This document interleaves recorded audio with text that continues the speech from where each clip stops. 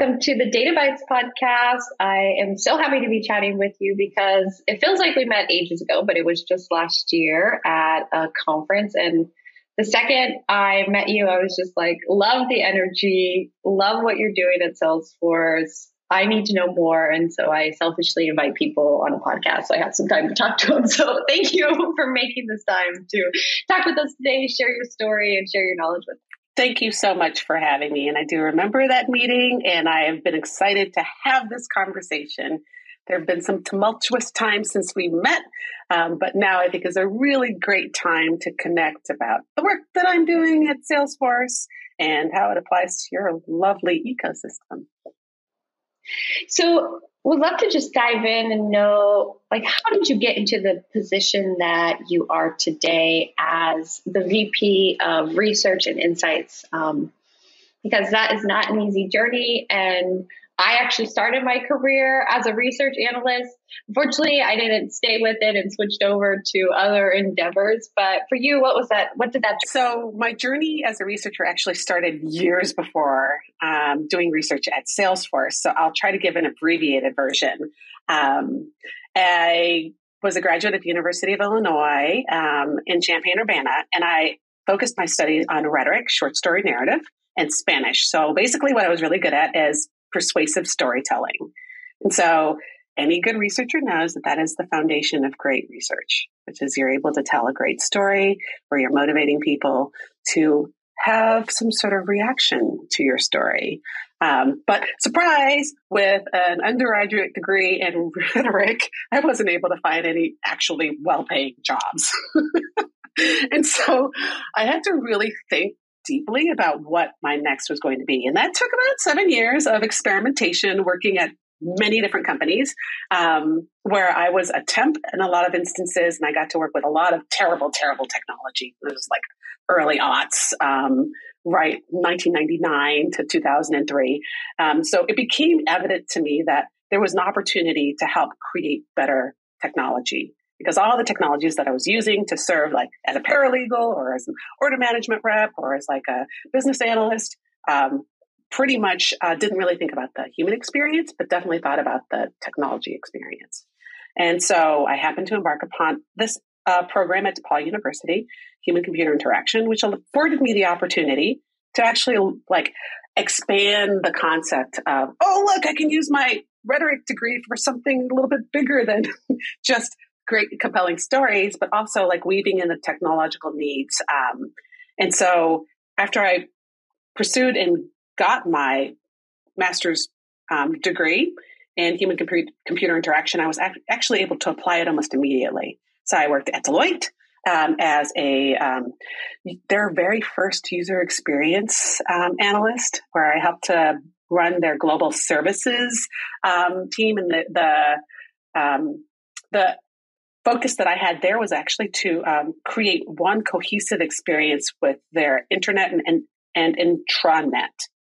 And then I got poached by Capgemini and was able to do very similar work, but at scale for OEMs, large manufacturers and large tech companies, where we were building products from soup to nuts, so design to build. And my focus, and where I always had the most fun, was actually in the discovery and design phase, which is research. After doing that for a bit, I ended up at Salesforce. And I started my journey at Salesforce as a researcher. Whilst I had worn every single hat before, it became really evident that research was underserved. Like, people would build products and then research later, or they would cut research out of a product development lifecycle because they didn't have enough time or enough money or enough resources, like all of the reasons. And I felt that it was imperative to be able to focus on creating space and driving the value of research. And that's what I've been doing at Salesforce since I started 12 years ago. And I've committed my time to that because it is, it's a constantly evolving field, right? Like, research is bigger than a bread box now. Like, when we talked about research back in the Wayback Machine, it was like, okay, well, you're just doing usability or you're just doing interviews. And now it's data analytics, it's data science, it's explorations of experiences in AI. The world is your oyster, and you get to use what I consider like my favorite skill, which is the art of curiosity to create awesome experiences. So that's a little bit of my journey of becoming a researcher. And my 12 years at Salesforce, I basically created different paths and shapes of what research looks like, became a mixed methods researcher, and then started leading a team. And now I lead the platform, C360 platform team, which is comprised of all of our admin tools, developer tools, mobile experience, AI, data clouds, you name it. If it's used to build products, my team is doing research on it. I'm so excited about this because I feel like research has come a long way since I was in the field 10, 12 years ago, right? So for our listeners who are like resonating with, this curiosity and actionable insight, can you tell us a little bit more about what like a mixed methods research looks like? What are those methods that you use? Depending on the researcher and the actual need of our customer, quote unquote, I'm using like big air quotes, you can't see it, is mixed methods is a healthy mix of qualitative and quantitative research, in my opinion. I also include mixed methods in the sort of bucket of mixed methods. Sorry, a little bit of stuffiness. Workshops, novel ways of collecting feedback, in-app feedback, telemetry, data analysis, potentially even creating our own data sets to inform models that we are then taking action on. So opening up the aperture of what it looks like to be a researcher, so that it's not just like limited to this concept of I'm a researcher and I'm using qual and quant methods to produce insights. It's also I'm a researcher that creates insights, but I'm also embedded with this product team and the product development lifecycle, and I'm accountable for those insights so that I can take those insights and weave them into the very fabric of the product that we're building, and so that I can celebrate in conjunction with my team because I'm part of that sort of like thought leadership and the development and the execution and deployment of this product. So mixed methods I see also as an extension of being sort of full life cycle researchers, right? So you're a researcher that's deploying your skill set from the spark of an idea all the way to continuous improvement and discovery of new products because your product is in market. So I love the word you use, accountability, there, because one, I think it helps us end up having so much more purpose in our job, right? Instead of just like, hey, I'm going to provide these insights and recommendations, but rather being accountable for the full product release and seeing how it goes in the market and testing and, testing your results after. Like, to me, that just gives so much more purpose in the work that you're doing. And I'm curious, like, is the accountability something that you came up with and drive on your team? Because I haven't heard people use that word, particularly in regards to research. It's more like research is here. And again, for those listening, I'm pointing to one side, right? Research is here and they're off on their own and they do their thing and they say their stuff. And then there's the product development. But this accountability feels like it really integrates the two together. I don't know if I came up with it on my own, but I do feel very, I think maybe it's sort of maybe it's an artifact of the way that I was trained within the program at DePaul, but it's also a little bit of the artifact of like, that's why I came to industry. Like when I was in the consulting world, I didn't have the luxury of actually being able to live through the life cycle of a product, because oftentimes you were in a position where you were doing the work and then the work got handed over. And it wasn't as fulfilling, to your point. So when I moved into industry, what was critically important to me was be able to feel like I was building a product with and for others. And so in order to do so, I had to feel compelled and have some sort of ownership of these insights. So much so that like I wanted to be able to co-create next steps with my team. So then we were jointly accountable. And that, I think there's a little bit of like sort of the organizational design associated with it. There's a little bit of like leveraging the behaviors of humans when we engage and we team. Like when everyone's got skin in the game, we perform better. And when you're just a shared service that's handing insights over the top of the, whatever the shelf, or just handing the baton over, you're not a part of the solution. And so then you can be considered externalized to the core group. And we all want to be a part of a group. That's sort of human nature to a certain degree now. Like, even if you're an introvert, like, you still want to be a part of the group. You just may not be extroverted in that group. So they're inherent to the way that I think I show up in corporate America is, I think, a little bit of the driver of how I see applied insights being so critical to the success of a product. In addition to the fact that I love building product. So, like, I want to play in that playground. So, like, I don't want to just sit on the outskirts and be like, well, I have some insights. No, that's not fun to me. And insights evolve. They evolve with discussion. They evolve with exploration. And so ideally, the person who's been the author of the insights, the one who's done all of the work to kind of shepherd that insight, should also be able to do so for the life of it, and as it continues to evolve over the life of a product. So, my 2 cents. So for people who maybe are working in research roles today and they feel like they're on the other side of the fence, right, where they're just like handing over the insights and not involved, but maybe they're relating to being like you and like, I want to be a part of it. I want to be a part of the solution. How can you become part of the solution, right? Instead of just like advising people to like be in it. Do you have any advice for individuals in that space? Definitely. I think that there are some tools that you can use. Now, granted, it's dependent upon the timelines that you're on, right? And the interest of the teams that you're helping to help groom and ship a product. But the first tool that I usually use is to do some sort of solutions activity after you've presented your insights, or with the presentation of your insights. So your insights, oftentimes I've seen insights where they're just like, okay, this is a fact. Thank you so much for that fact. Now that we've done this research, we've identified a fact. Or we had a hypothesis and we debunked this hypothesis. Cool. The first step is actually to be bold enough to say there are recommendations that come out of this hypothesis, and I'm the author of those recommendations.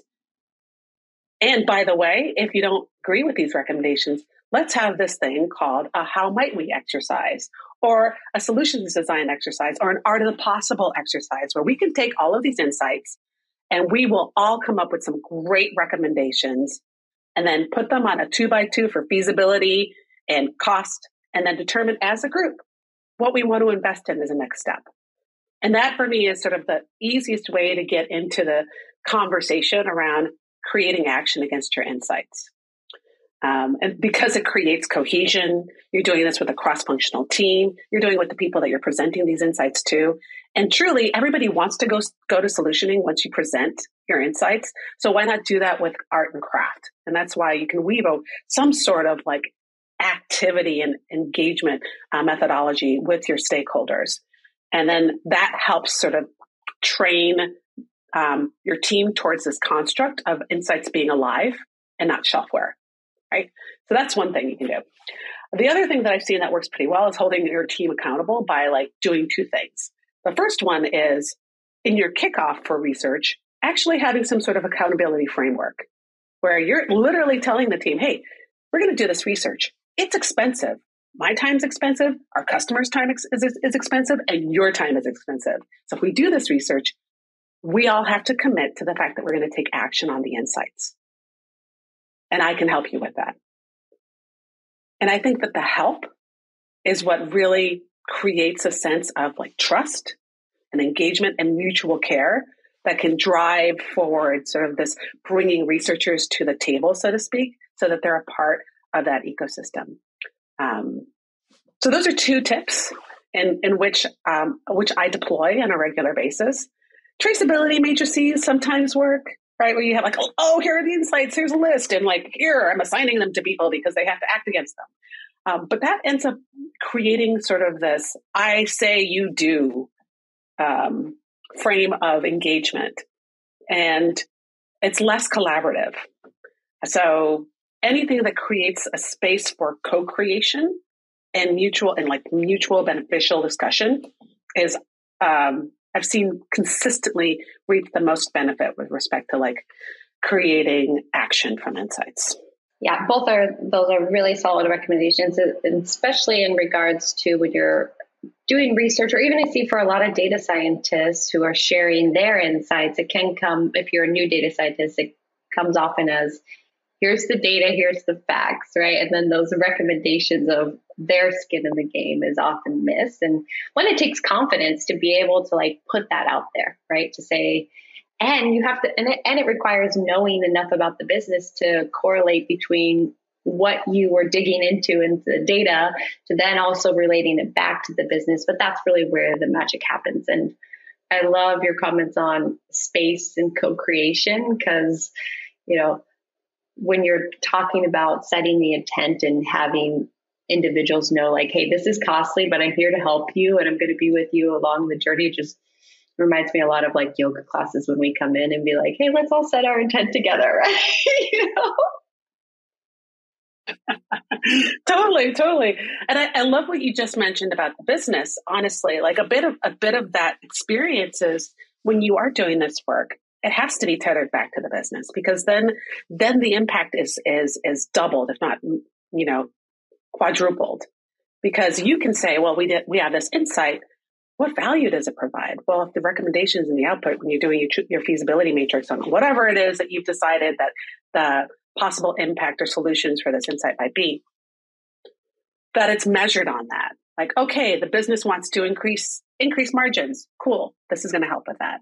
Or it's going to decrease attrition, increase adoption. Like there should be a shared understanding of what of the variables that we're marching towards as a team, and using that language as a researcher, any type of analyst, always is a slam dunk because you're speaking the language of the people and the environment in which you are serving.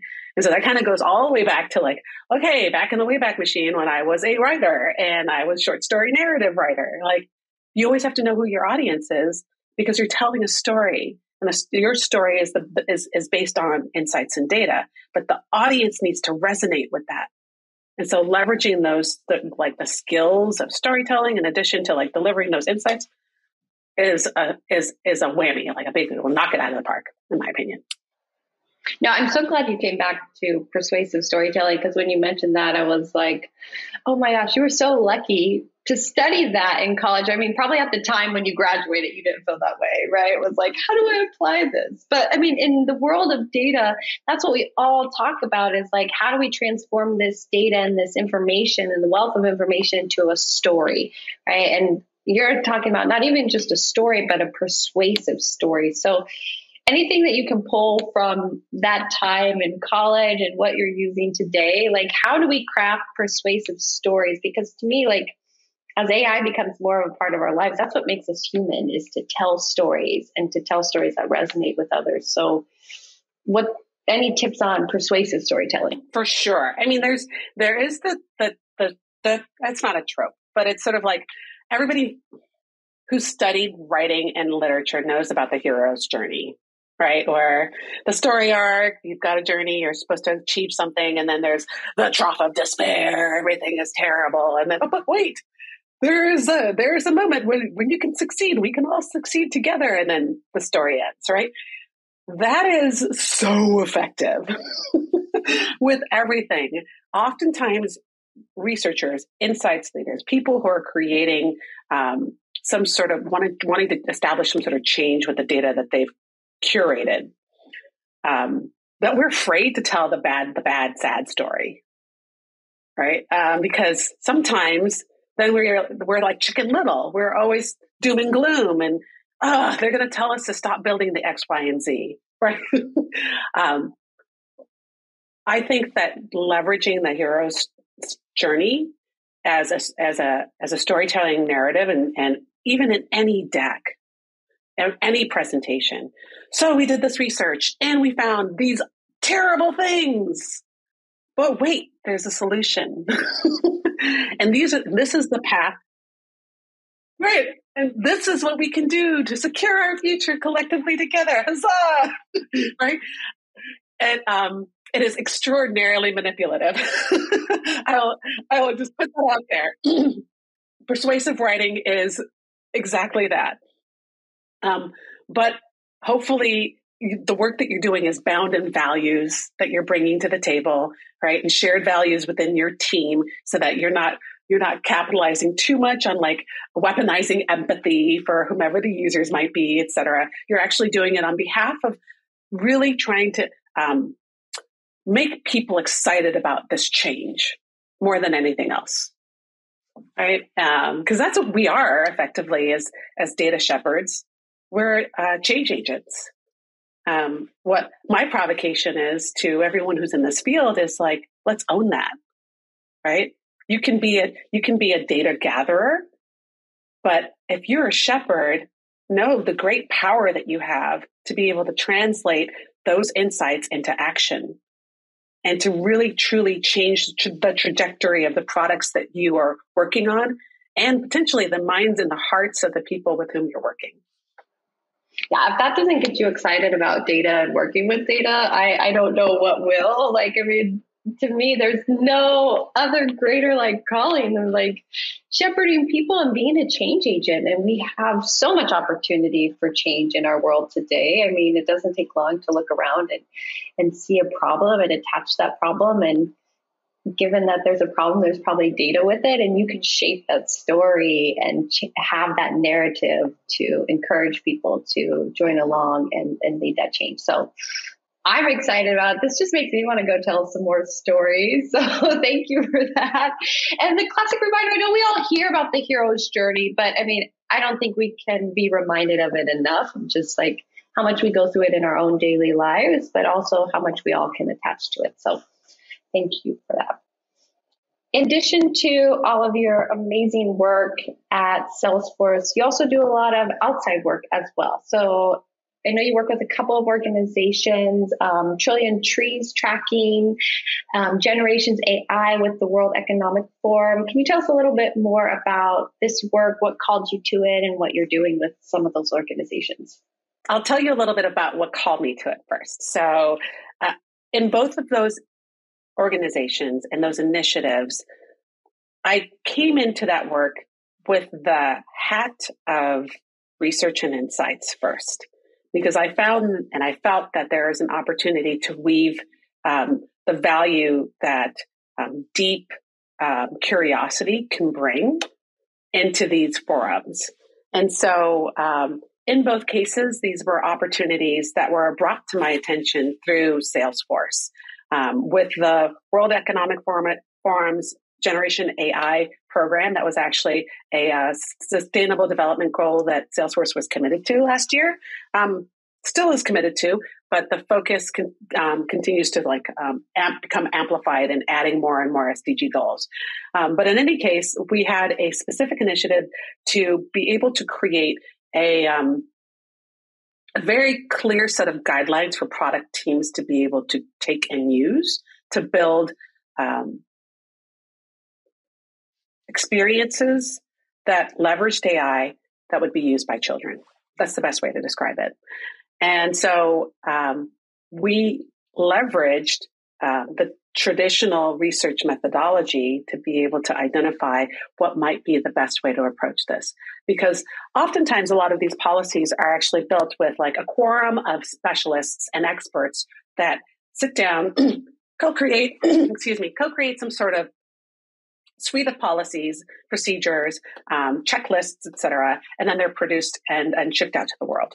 We thought it was incumbent upon us as product leaders to weave in the same methodological rigor that we would for any product, to treat the sort of set of guidelines that we build in the same possible way. So the outcome, the product here, were the guidelines. So we did interviews, we did surveys, we were able to co-create the suite of guidelines for Generations AI, and it wound up creating sort of like a series of tear sheets for different cohorts. So we had the sort of C-suite cohort and the individuals who were actually making the product, so any kind of builder, and then also for the youth, because we wanted to be inclusive of the youth if they are going to be impacted by these policies and recommendations and guidelines. My favorite part about it is that we came up with an awesome acronym, which is called It's FIRST, which is fair, inclusive, responsible, safe, and transparent. And those are effectively the design guidelines for Generations AI products, so to speak. And then with the Trillion Trees, Plant for the Planet, and Tree Tracker engagement, it actually stemmed from a pro bono initiative that I was running. So I was appointed at Plant for the Planet, which is led by Felix Finkbeiner, this amazing activist out of Germany, who has created a youth movement around sustainability and climate crisis, with a focus on forestry and planting trees. So he built a fairly robust tree tracking application and wanted to be able to scale it. So he wanted to leverage Salesforce product and tools to do so. My responsibility was to ensure that that transition onto the Salesforce platform was seamless and that he was able to scale his work effectively, this application, so it could be used by hundreds of thousands of people simultaneously with the launch at Davos. I think that was 2019. It was a successful launch. The product was tested. It had personas. It had usability testing against it because I was involved, of course. And it continues to have engagement from my team. So that's one of those, once you engage in a relationship with these pro bono initiatives, you at Salesforce have the opportunity to sort of maintain and groom it however you see fit. I have a personal commitment to Plant for the Planet to ensure their continual success on our platform, in addition to the fact that they continue to grow their offerings as a green tech company. And so everybody benefits because they're not-for-profit and it's open source. So that's sort of my journey with that. What we ended up doing at Salesforce is we actually co-created a white labelable platform to track trees. And our attempt, to get to the point where we have 45 million trees tracked, and we're looking to hit that goal by this April. So that's the intent. All we need are more contributions because with every donation, we plant trees. So feel free to come to salesforce.com/trees and donate some trees.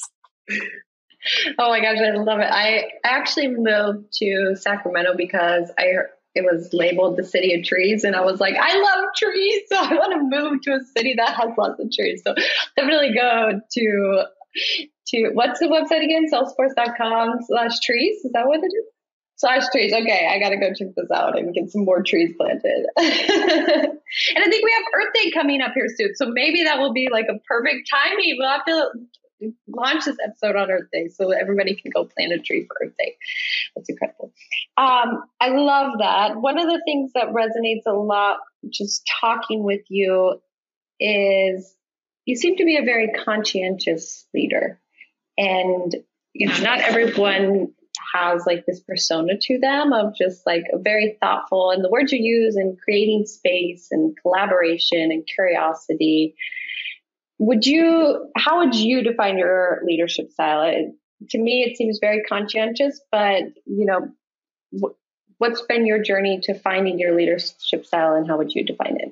Thank you for the question. My journey defining my leadership style has been a lot of coaching, a lot of self-reflection, a lot of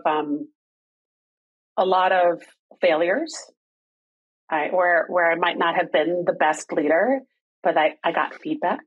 And I was listening. I was willing to listen and learn. But I think now I've been able to, with the time that I've had in these spaces and places, and with the support that I've gotten from Salesforce in particular, because it's such a values-led company, to really understand what my core values are and to try to lead by example through those values. And so I would call myself a values-led leader. I would call myself a compassionate and servant leadership focused individual. my value, my core driver is to create places of safety and belonging. And so for me, all of the work that I do is in service of doing that for my team so that they feel like they are amplified, that they are heard, that they have agency, and that they can have the best career of their lives with me as a leader. That's my intent, to get out of the way so that they can grow more than anything else. And I do that because I haven't had a lot of leaders like that in my life. And so I feel very strongly that for management to change, there have to be more people who represent the type of leadership they want to see manifested in management. And so I try my darndest to do that on a regular basis. And sometimes I misstep, but I love it that my team holds me accountable. Yes, I think that is all we can ask for, right? Is, I'm such a big Brene Brown fan, and I love her quotes about like being in the arena or being on the dance floor versus being, in the audience. And so often, like, I know I make mistakes all the time, but I'm like, hey, I'm on the dance floor, right? I'm trying, I'm striving, and coming back to having that support system and that sense of belonging. Like, we need more of that in the world. So thank you for embodying that and living it every day and striving towards that, because it gives me hope for what our future looks like and what the next generations looks like. Thank you. That's the best gift ever.